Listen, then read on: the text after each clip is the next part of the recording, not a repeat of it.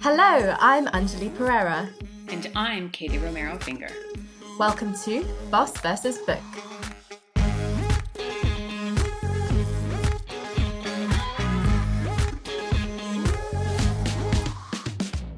Boss vs. Book is essentially a book club for business leaders in podcast form.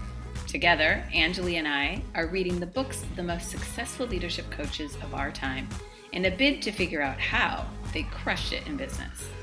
We're doing this because we have just launched our own business consultancy, and we hope the advice from these renowned authors will inspire and guide us along our business journey. So join us as we apply the lessons we learn from these texts in real time to a real business. This is the ultimate test of whether business books like this actually work. Today we're reading Part 1, Chapter 2 of Simon Sinek's Start with Why.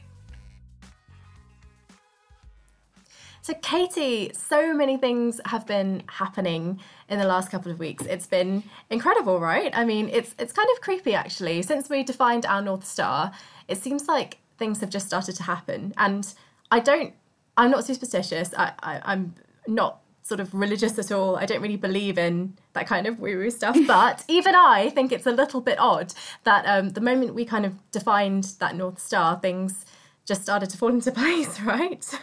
It feels a bit like divine intervention, yeah. Especially since it all happened like the day we came up with the North Star.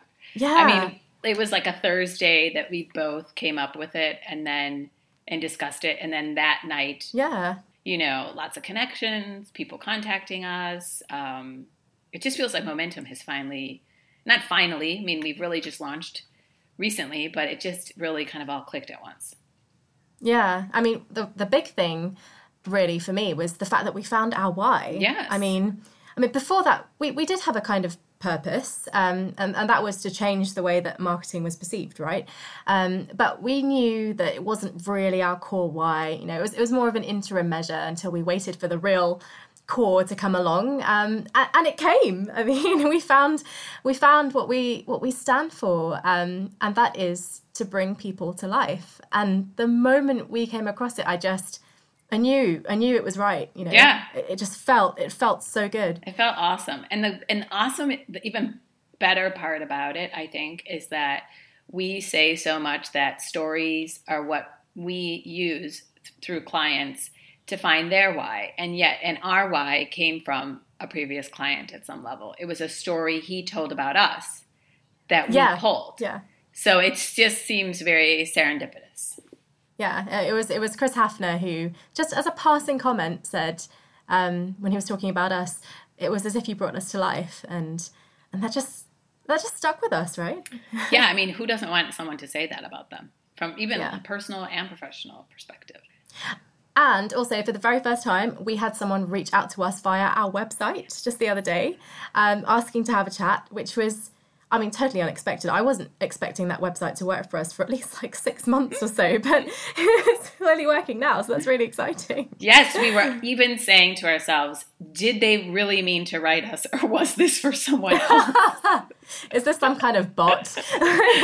Did they mistakenly think we were something else? But no, it was for us, and we've had a wonderful conversation with that person.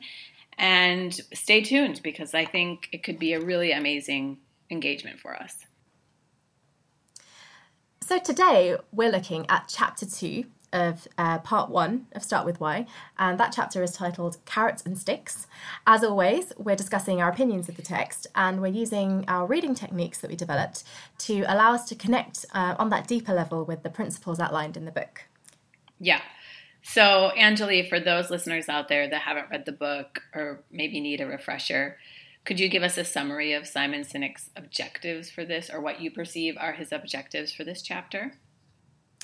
Yeah, so in this chapter, essentially, Simon talks about how to get people to do what we want them to do, within the context of business, of course. And he explains there are 2 different ways of doing this. One is manipulation, and the other one is inspiration. And it's important to clarify here, I think, and he does mention this in the text, by manipulation, he doesn't necessarily mean anything sinister. He talks about a range of manipulations that are, commonly used in business. Things like price, promotions, fear, peer pressure, aspirational messages, novelty. And he goes into each one of these tactics in detail. And he also tells us what the limitations of these manipulative tactics are, and the hidden costs as well of doing them. And he concludes by saying there is another way. So essentially he's setting us up for part 2 of the book, in which he's going to tell us exactly what that other way is. That's right. I agree with you. I think as marketers, or as maybe disillusioned marketers, previous life marketers, it was an easy read, and it was easy he just kind of goes through everything you learn kind of in Marketing 101, different ways to inspire. He doesn't really talk about inspire, obviously. As Anjali said, he's setting us up. But the kind of, quote, manipulative background ways brands, businesses, etc., get us to buy things. So, Katie, what did you think? Did you like this chapter? So I think that for someone that maybe is not in the product or marketing space, I would assume anyone really in business would pretty much, this would be kind of a review. I think he does a good job of breaking it down, but I don't think it's anything moving to it didn't move me to the core much of what he wrote here, just probably because I knew it. There were a couple random statements throughout that I thought, oh, that was pretty inspirational. That's true. But I don't know. It felt a little flat for me, the chapter. What about you? Yeah, I do know what you mean. But there were a few instances of pieces that I really liked. I liked the fact that he brought them up.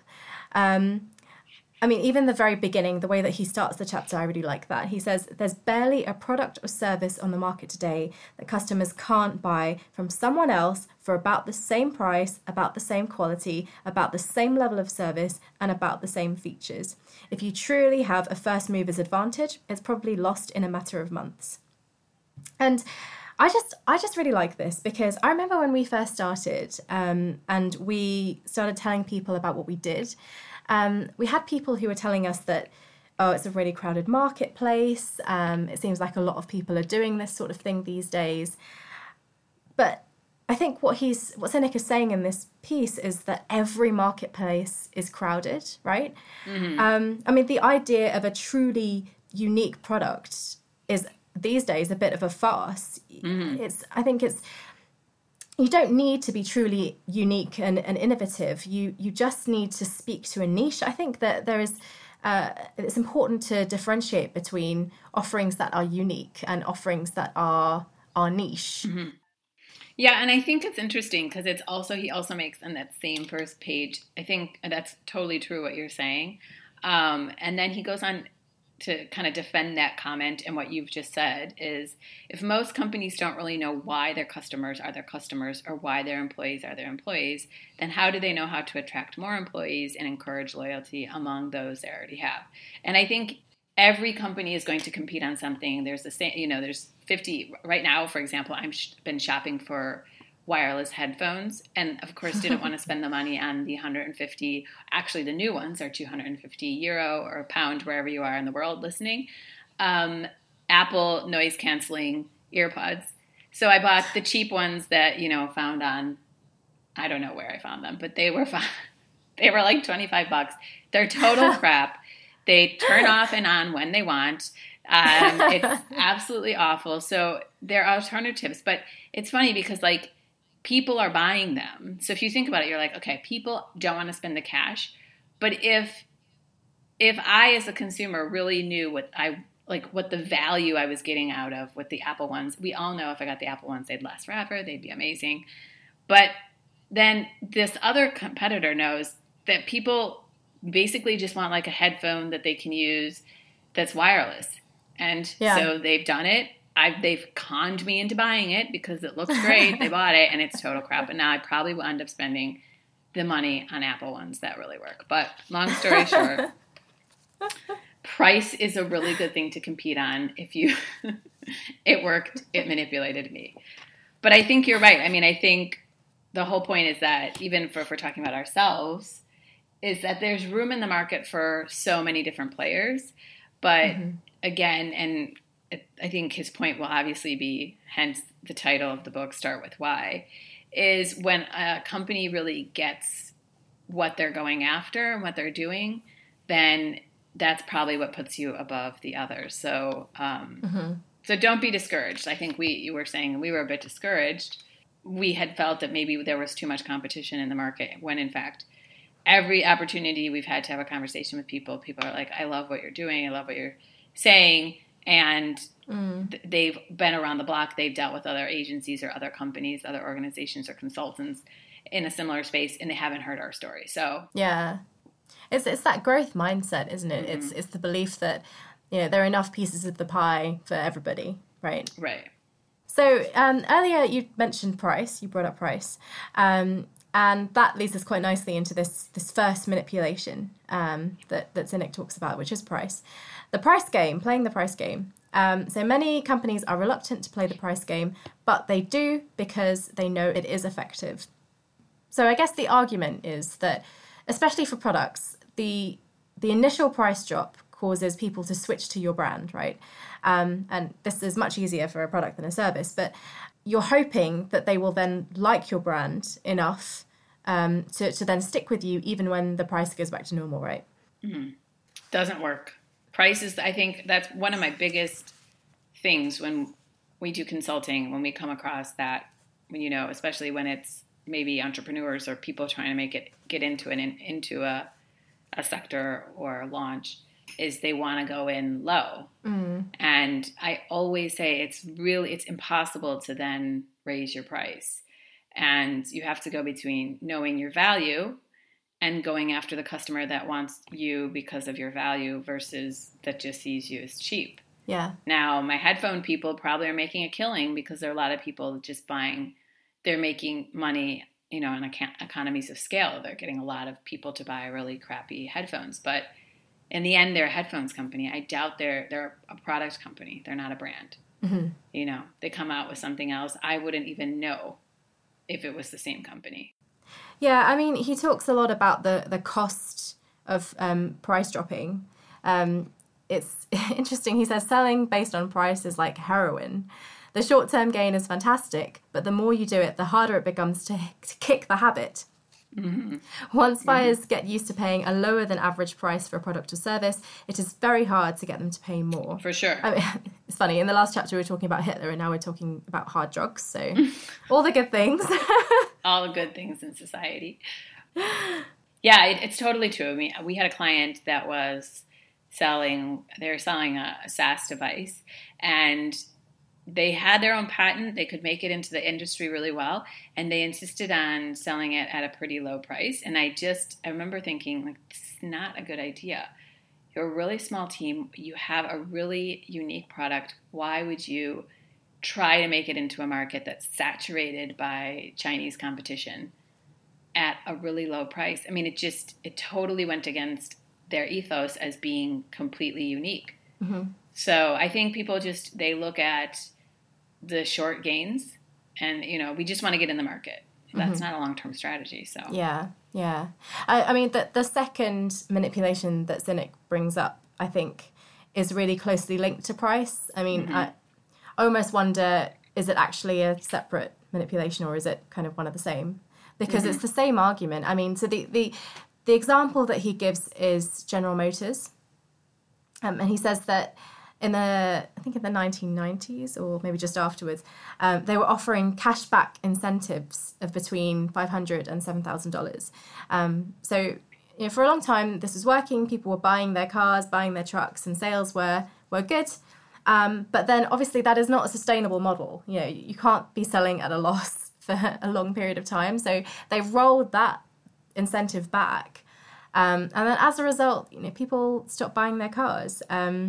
And sales plummeted, and they got used to, they had the expectation now that they would have a price drop. And so when that was taken away from them, they didn't want the product anymore.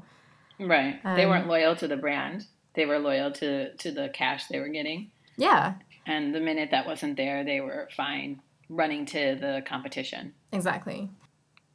It was interesting him talking in this same promotion section. He talks about breakage and slippage. I wasn't familiar with those terms before, so that was interesting to hear about that. So essentially, breakage is when you offer a promotion, but a certain percentage of customers fail to take you up on that promotion, so you still end up making the full price as the seller. So essentially, you're hoping that people aren't organised enough to claim their rebate. Mm-hmm. Oh yeah, those things kill me because I'm sure everyone has been sucked into one of these. Is you think, oh, this is such a great deal, I'm going to send this in, I'm going to get all this money, and you totally forget. And then when you remember, it's like the day after it was due. But that's such a yucky feeling because you as a consumer, or they were counting on you as the consumer to do that. So they were counting on you to buy it under false pretenses that you would be getting money back, and then you forgetting and them getting to sell you a product at full price. That's just, and really, that's part of the ethos of your company, to come up with ideas to fool the customer. and it struck me as well that, I mean, nowadays, he talks about how rebates usually require someone to, get a copy of their receipt and cut out a piece or cut out some kind of coupon or whatever and fill in some form and send that in via the post. But it struck me that nowadays, with the internet and everything being online, that would be an even harder manipulation to carry out. Mm-hmm. Because people would be like, well, this why are you getting me to post something? Right. So Katie, I'm wondering what you think about the next two manipulations that Sinek talks about. He talks about fear and aspirations. And when I read these two parts, it struck me that they were extremely similar. Mm-hmm. So he says that, he argues that fear, real or perceived, is arguably the most powerful manipulation of the lot. But then with aspirations, he says that if fear motivates us to move away from something horrible, aspirational messages tempt us towards something desirable. So he says that marketers often talk about the importance of being aspirational. And he also says that aspirational messages are most effective with those who lack discipline or have a nagging fear or insecurity that they don't have the ability to achieve their dreams on their own. So it just struck me that this is, again, playing on fear, just in a very different way and in a very sinister way. Far more sinister than just using fear up front. In the fear section, he says, for example, we might use fear to get people to wear their seatbelts or to engage in healthy behaviours by warning that, they'll get some kind of disease or they'll be in some kind of car accident. So kind of fear is an appropriate motivator almost, even if it's not particularly effective. Whereas in aspirational messaging, what we're essentially saying is we're targeting people who have enough insecurity that this aspirational messaging will make them feel bad about themselves, and because of that, they will then engage with our product. It just feels, it feels very sinister to me. Yeah, because it's like giving you massive amounts of false hope. It's like fear, every parent uses fear once in a while, especially if you have small children, you don't want them to wander off. Sometimes fear is appropriate. But aspiration is almost worse in what you're saying, and I think I agree with, is that it's like real cruel to make people think that they were going to have something really amazing and then it doesn't come to fruition or it doesn't happen. And so there is something more kind of mean about that tactic than fear at some level, because fear, it's like in your face that it's supposed to scare you, versus aspiration is a bit of trickery. Yeah, it's not fair because these aspirational messages almost limit us. They limit our capabilities. They limit our ability to think healthily about ourselves, about our bodies. They're playing those insecurities. Right. And it just feels, I feel like this piece is why sales and advertising has a bad name. Yeah. Yeah. Mm-hmm. And I know that a lot of countries are moving towards not allowing a lot of that stuff. I know some European countries aren't allowing, for example, sugary snacks and stuff like that to be advertised during children's programming, or, you know, you can no longer advertise cigarettes. Alcohol is being restricted to certain times of day in the United States, stuff like that. So there are some restrictions, but for the most part, advertising has free reign to do what they want, you know? And it's a presumption that we all aspire to the same thing, you know, that we all want to be the same. It's moving us towards, it's moving us away from diversity, you know, and to this kind of monochrome view of the world. It just really doesn't sit right with me. Yeah, I think that also plays into his next point, which is peer pressure. I mean, they're all pretty interwoven and interconnected. Yeah, that's what I thought. He just really makes them very secular. You know, he really pulls them out and gives like very specific examples of each one. But he says, peer pressure works not because the majority or the experts are always right, but because we fear that we may be wrong. And I think fear again. Yeah, it's fear, and it's, you know, what other people think of us. It's perception. It's all of those things. I mean, I think that's kind of the FOMO thing.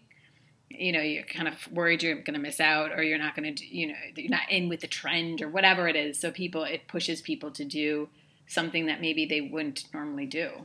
Yeah. What I liked about this piece was he said, have you ever had a sales rep try to sell you some office solution by telling you that 70% of your competitors are using their service? So why aren't you? But what if 70% of your competitors are idiots?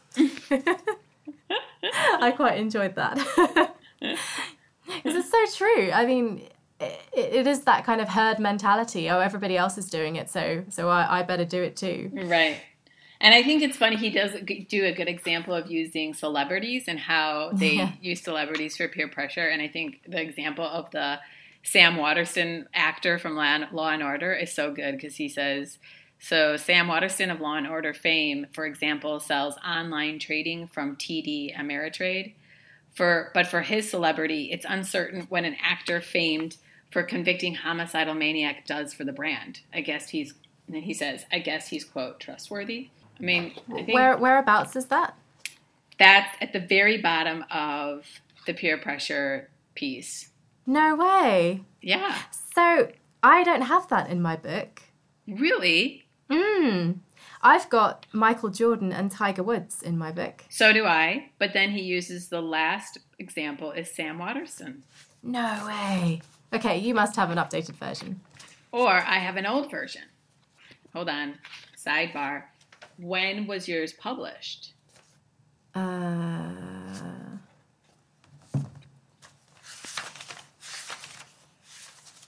it say that? Oh, 2019. Yeah, I have that too. That is so weird. So weird. Okay. Why wouldn't you know why? It's very interesting because that is a very American reference. And I wonder, you ordered it probably through Amazon UK. Yeah. And I wonder if they took it out for that reason. Oh, that is interesting. That is so weird. That is so interesting. And it's so, that to me is so funny because he's basically, I wonder if he does that for all his books. We'll have to look. You know what I mean? In the sense that he's targeting it to the point that he's taking out references that might not resonate with you. I mean, was Law & Order even a big series in the UK? I have heard of it. I mean, I didn't personally watch it myself. Yeah, and the Ameritrade ads would never have been in the US. I mean, in the UK. Yes, that's probably why. Yeah. It wouldn't make any sense. That is so interesting. It's really interesting. Talk about personalization. Yeah. Anyway, back on to the book. Yes. This is the next part, I can just start talking, is novelty, what he also refers to, also known as innovation. And he gives the example of the Motorola Razr phone, which all of people of my generation, I'm sure, had one. I did, and everyone thought they were the coolest thing. Yeah. The flip phone. And Motorola was like the top of the market, which is crazy. But they basically were like, we have this awesome product. No one is going to be able to come up with anything better. Why would we even try and innovate? And then we're completely blown out of the water by every competitor, basically, Nokia, anyone that came along next. So I think that's so funny. He says here, I think, what does he say that I thought was interesting? So Motorola had successfully designed the latest shiny object for people to get excited about, at least until a new shiny object came out. And that's the reason these features are more a novelty than innovation. They are added in an attempt to differentiate, but not reinvent. Yeah, it is interesting. I think innovation gets thrown around so much these days. Mm-hmm. In management consultancy, we often hear this, right? I mean, they say that they're innovating, but often all they're changing is their cost structure, right, or the way they package their services. It's not truly unique, and it's not truly different, is it? No. But it's really kind of one of those things where it's like, do we want to rock the boat? This is working really well. Mm-hmm. Yeah, so our friend Apple shows up again in this chapter. He's talking about basically the way that mobile networks are run. And he says that Apple announced that they would tell the service provider what the phone would do, not the other way around. And that was truly innovative because that changed the industry. Oh, yeah. And it's easy, I suppose, to think of new product ideas. But to actually change an industry, what that made me think about was the fact that it requires quite a lot of abstract thought. Mm-hmm. You know, at that time, service providers just set the rules, mm-hmm. you know, and phone providers went along with it. And so to find a way to completely turn that on its head, it requires a great deal of creativity. And that's all about culture and leadership and allowing the space for that kind of creativity to happen, right? Yeah. I mean, it's exactly what you say, that it's really, really high level, complex thinking. It's not just thinking of a product. Yesterday, I had a call with an old classmate, and he's developing a product for the, what do you call it? Like refreshment beverage industry. And the idea is that you buy a bottle from them. So the bottle you can reuse and reuse. I mean, it's sustainable. And then you buy packets, and the packets mix with water, carbonate, and become soda. Right now, they're just launching with fruit flavored, but it has natural electrolytes in it. It has natural essence in it, so it tastes really good. But the notion is to reduce plastic, reduce space. Mm-hmm. So imagine going to a grocery store and not having like beverage cans, Coke and all that stuff in an area. But it's really interesting because instead of him saying, I want to invent a new beverage, like just another beverage you put on the shelf, another Monster drink, another Red Bull, he's like, I'm going to invent a beverage, but I'm going to change the way it's presented to the customer and the way people think about this, like a beverage product. So that to me is innovation. That's amazing. And that would be really cool. Yeah. So, Katie, do you have any criticisms of the text of this chapter? You mentioned earlier that it fell a little bit flat to you. Why is that? I think just because the thing about Sinek, and it's also because we do read a lot of him, is that it starts to feel, it's super repetitive in the sense it's like, okay, I've heard this story, I read it before. And like we've said before in previous podcasts, he uses kind of, I don't know if easy is the right word for his case studies, but they're things that aren't too complex. I think he does that on purpose, obviously, so it's easy for the non-seasoned, maybe marketer person, business person to digest. Mm-hmm. So I did feel that it was longer than it needed to be. Like he could have definitely edited a bit, maybe truncated some parts, but that's from a literary perspective, from a perspective of him trying to really hammer the idea away. I think he obviously did a really good job because you can't now go into chapter 3 not understanding the whole nexus of his book. Mm-hmm. What do you think? Did you what were your thoughts?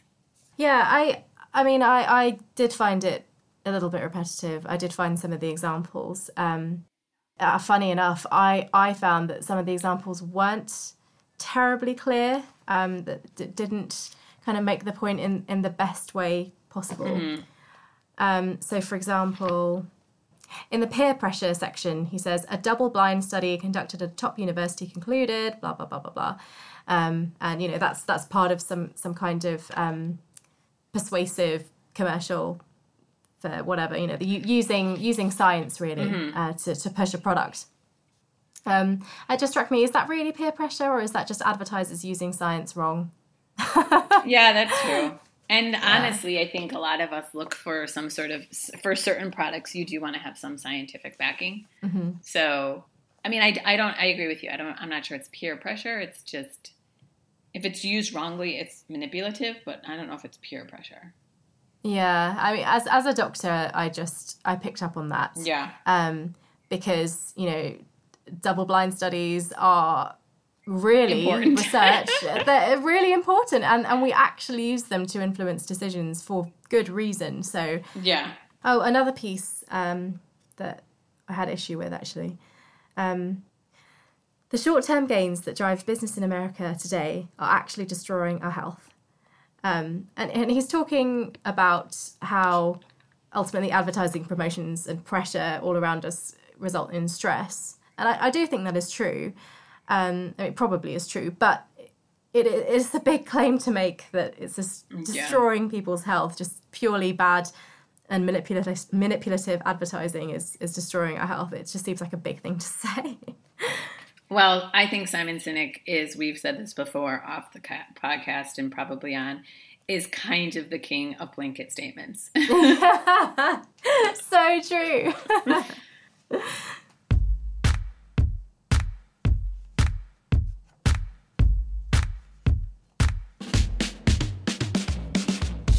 So let's move on. This part of the book club is a reading structure called thought leadership analysis. Now, we have our own particular way of defining thought leadership, although we know there are other definitions out there. But we think of it as something that causes us to do something, to stop doing something, or to change something. So, Katie, I believe you've chosen a passage from the text for us to analyse. I have indeed. So, to really make you feel this passage and to imagine yourself as a leader and all that, I want you to close your eyes and think of yourself as a leader. Mm-hmm. Are you ready? I'm ready. Okay. Though loyal customers are less tempted by other offers and incentives, in good times, the free flow of business makes it hard to recognize their value. It's in the tough times that loyal customers matter most. Can you read it again for me? Of course. Though loyal customers are less tempted by other offers and incentives, in good times, the free flow of business makes it hard to recognize their value. It is in the tough times that loyal customers matter most. That's interesting. Could you give me a bit of context around that statement? So this piece is in the second to last section of the chapter, and it's called Manipulations Lead to Transactions, Not Loyalty. What kind of came out for me was maybe one of the reasons we don't take customer loyalty seriously is the fact that we don't want to face the idea that we may fall on hard times. I mean, as a business leader, that's a tough reality to consider, an unpleasant one, really. So if loyal customers are kind of a safety net for hard times, if we're not considering that might happen to us, then I can see why that would be overlooked in some ways. Right. I mean, I think that it's so funny because you have people often complain, for example, here I'm in Spain, and people will complain about the telecom companies. So you've been with the telecom company forever, or a mobile provider forever, and if you're a new customer, you get like some awesome deal, it's like 20 pounds a month for unlimited blah, blah, blah, blah data. And then if you've been with them for like 20 years, you're paying like 40. Mm-hmm. So I think his point is that not great leadership or not great organizational focus will push you to just think of customer acquisition, to just think of the here and now, the short-term sales, the short-term gains, and not think of the longer trajectory, the long-term customer that's been with you forever. And their value is much more than the new guy who might walk out the door the minute things get hard. Yeah. What it reminded me of was, the last scene of It's a Wonderful Life. Yeah.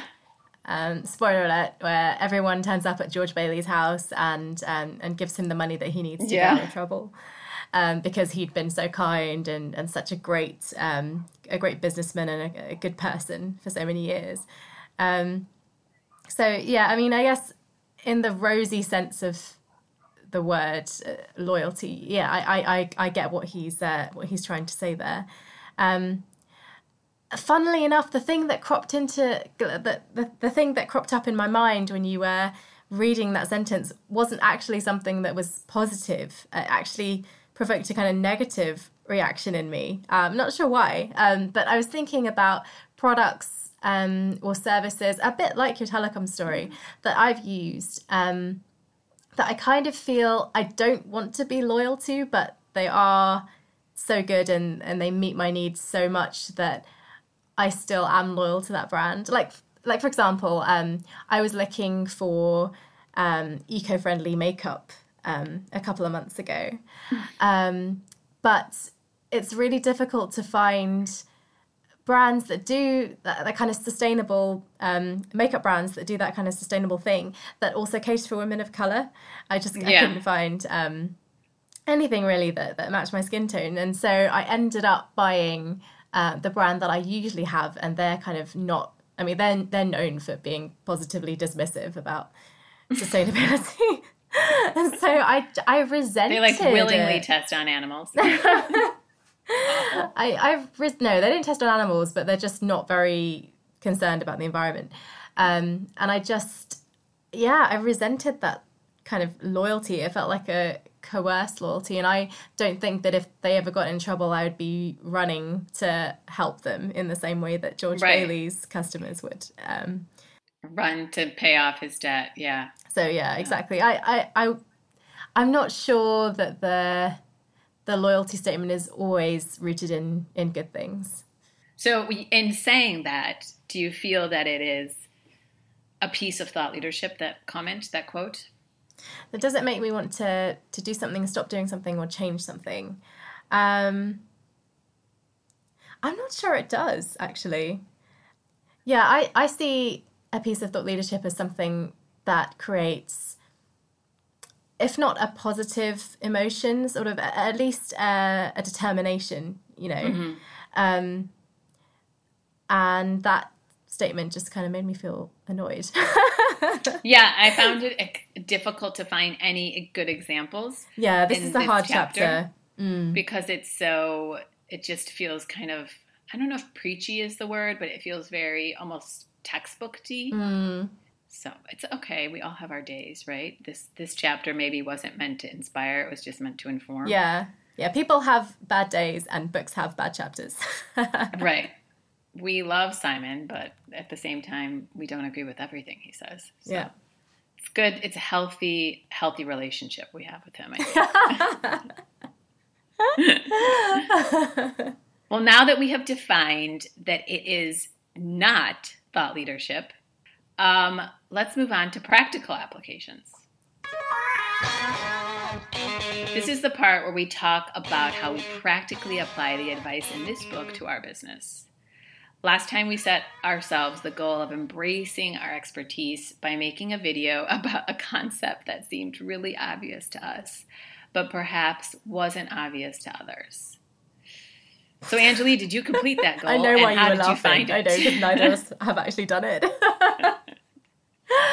So I tried. I honestly tried to do it. I wrote out like some bullet points about what I was going to say, and I tried recording for a good 2 hours. You know, I did all my makeup. I put something nice on, and I just found it so jarring. The whole experience was just really uncomfortable. I don't feel comfortable on video. I find it just really awkward. And it's funny because, you know, I worked as a TV show host, like as a presenter for Disruptive. And you would think that I was used to being on camera. But you were in discussion in that. See, I think we have discussed also true. About doing these videos, that we try and do them together. So it's almost the podcast, but you see us versus just hearing us. Because, I mean, I think both of our personalities and the business we're in is we don't see ourselves as the end all and know all. So when you do a video talking to the screen, it almost feels as if you're saying, I know everything, listen to me. When we really don't believe that. I mean, we're doing this podcast to learn as we build our business. So I can see how it was uncomfortable. I, on the other hand, didn't even attempt it. So What's your excuse, Katie? Just not enough time to and it's funny because as we go through these books and as we go through this process, we are, for example, we always thought we really knew our why. I think we always did, but we just didn't really verbalize it well. Then last week we really found it. And it's like the progression has been so quick and so changing with our business, and we've been pitching a lot and having lots of conversations. And so it's almost like it's a complete constant evolution. And I just felt like maybe the video wasn't a priority right now because I think that evolution and that refining of message in us and connecting with people and kind of building our community right now was more important. So no, I think it's a very important point that you bring up about priorities. Because as much as I hated doing the video, I think that is something I could work through just with practice, I actually made a video for the career coaching, mentoring stuff that I do as well. And that wasn't too bad. I sent it to someone and they really liked it. So I clearly can do it. If I really put my mind to it, I can do it. But it's saying that I'm going to commit to that. I'm going to take that chunk of time to practice, to get used to being in front of the camera and doing all the editing that goes with a video. And I do think it's really important to say that we only have a certain bandwidth and we need to conserve our energies and put them into the right things. And I feel like it wouldn't be wise of us to not take our own advice and keep to what we can manage. We've seen clients do this so many times, try and make 75 different types of content and really go down rabbit holes, and then none of the content is good because you're just trying to do too many things, and I don't want that to be us. Right. So what goals should we set for ourselves next time that has nothing to do with videos? Okay, that's fair enough. No more videos. I mean, we could give ourselves some grace and say, if we do a video, bravo, but maybe it shouldn't be a goal, right? Yeah. I mean, we're creating this podcast. We've got our column with Business Game Changer magazine. We're putting together a pitch. We're doing tons of outreach and connecting with people. Exactly. We have 2 opportunities to speak at 2 big events that we need to get ourselves together to present. So we've got stuff going on. Yeah. And we're both also busy mums trying to set up a business at the same time as running a family. So I think it's just worth saying that.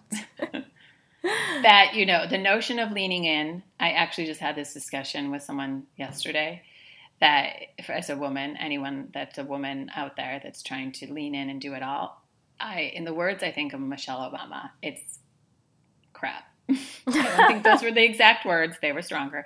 But it's just not possible. So we will do what we can do, but you cannot be getting an A in everything. So I love that.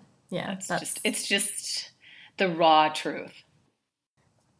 In terms of a goal that we can set ourselves this time, I was thinking that since we've had so many conversations this week with various people, it just occurred to me that this notion of inspiration works kind of in both ways. This chapter is talking about being inspirational as a leader in order to motivate other people.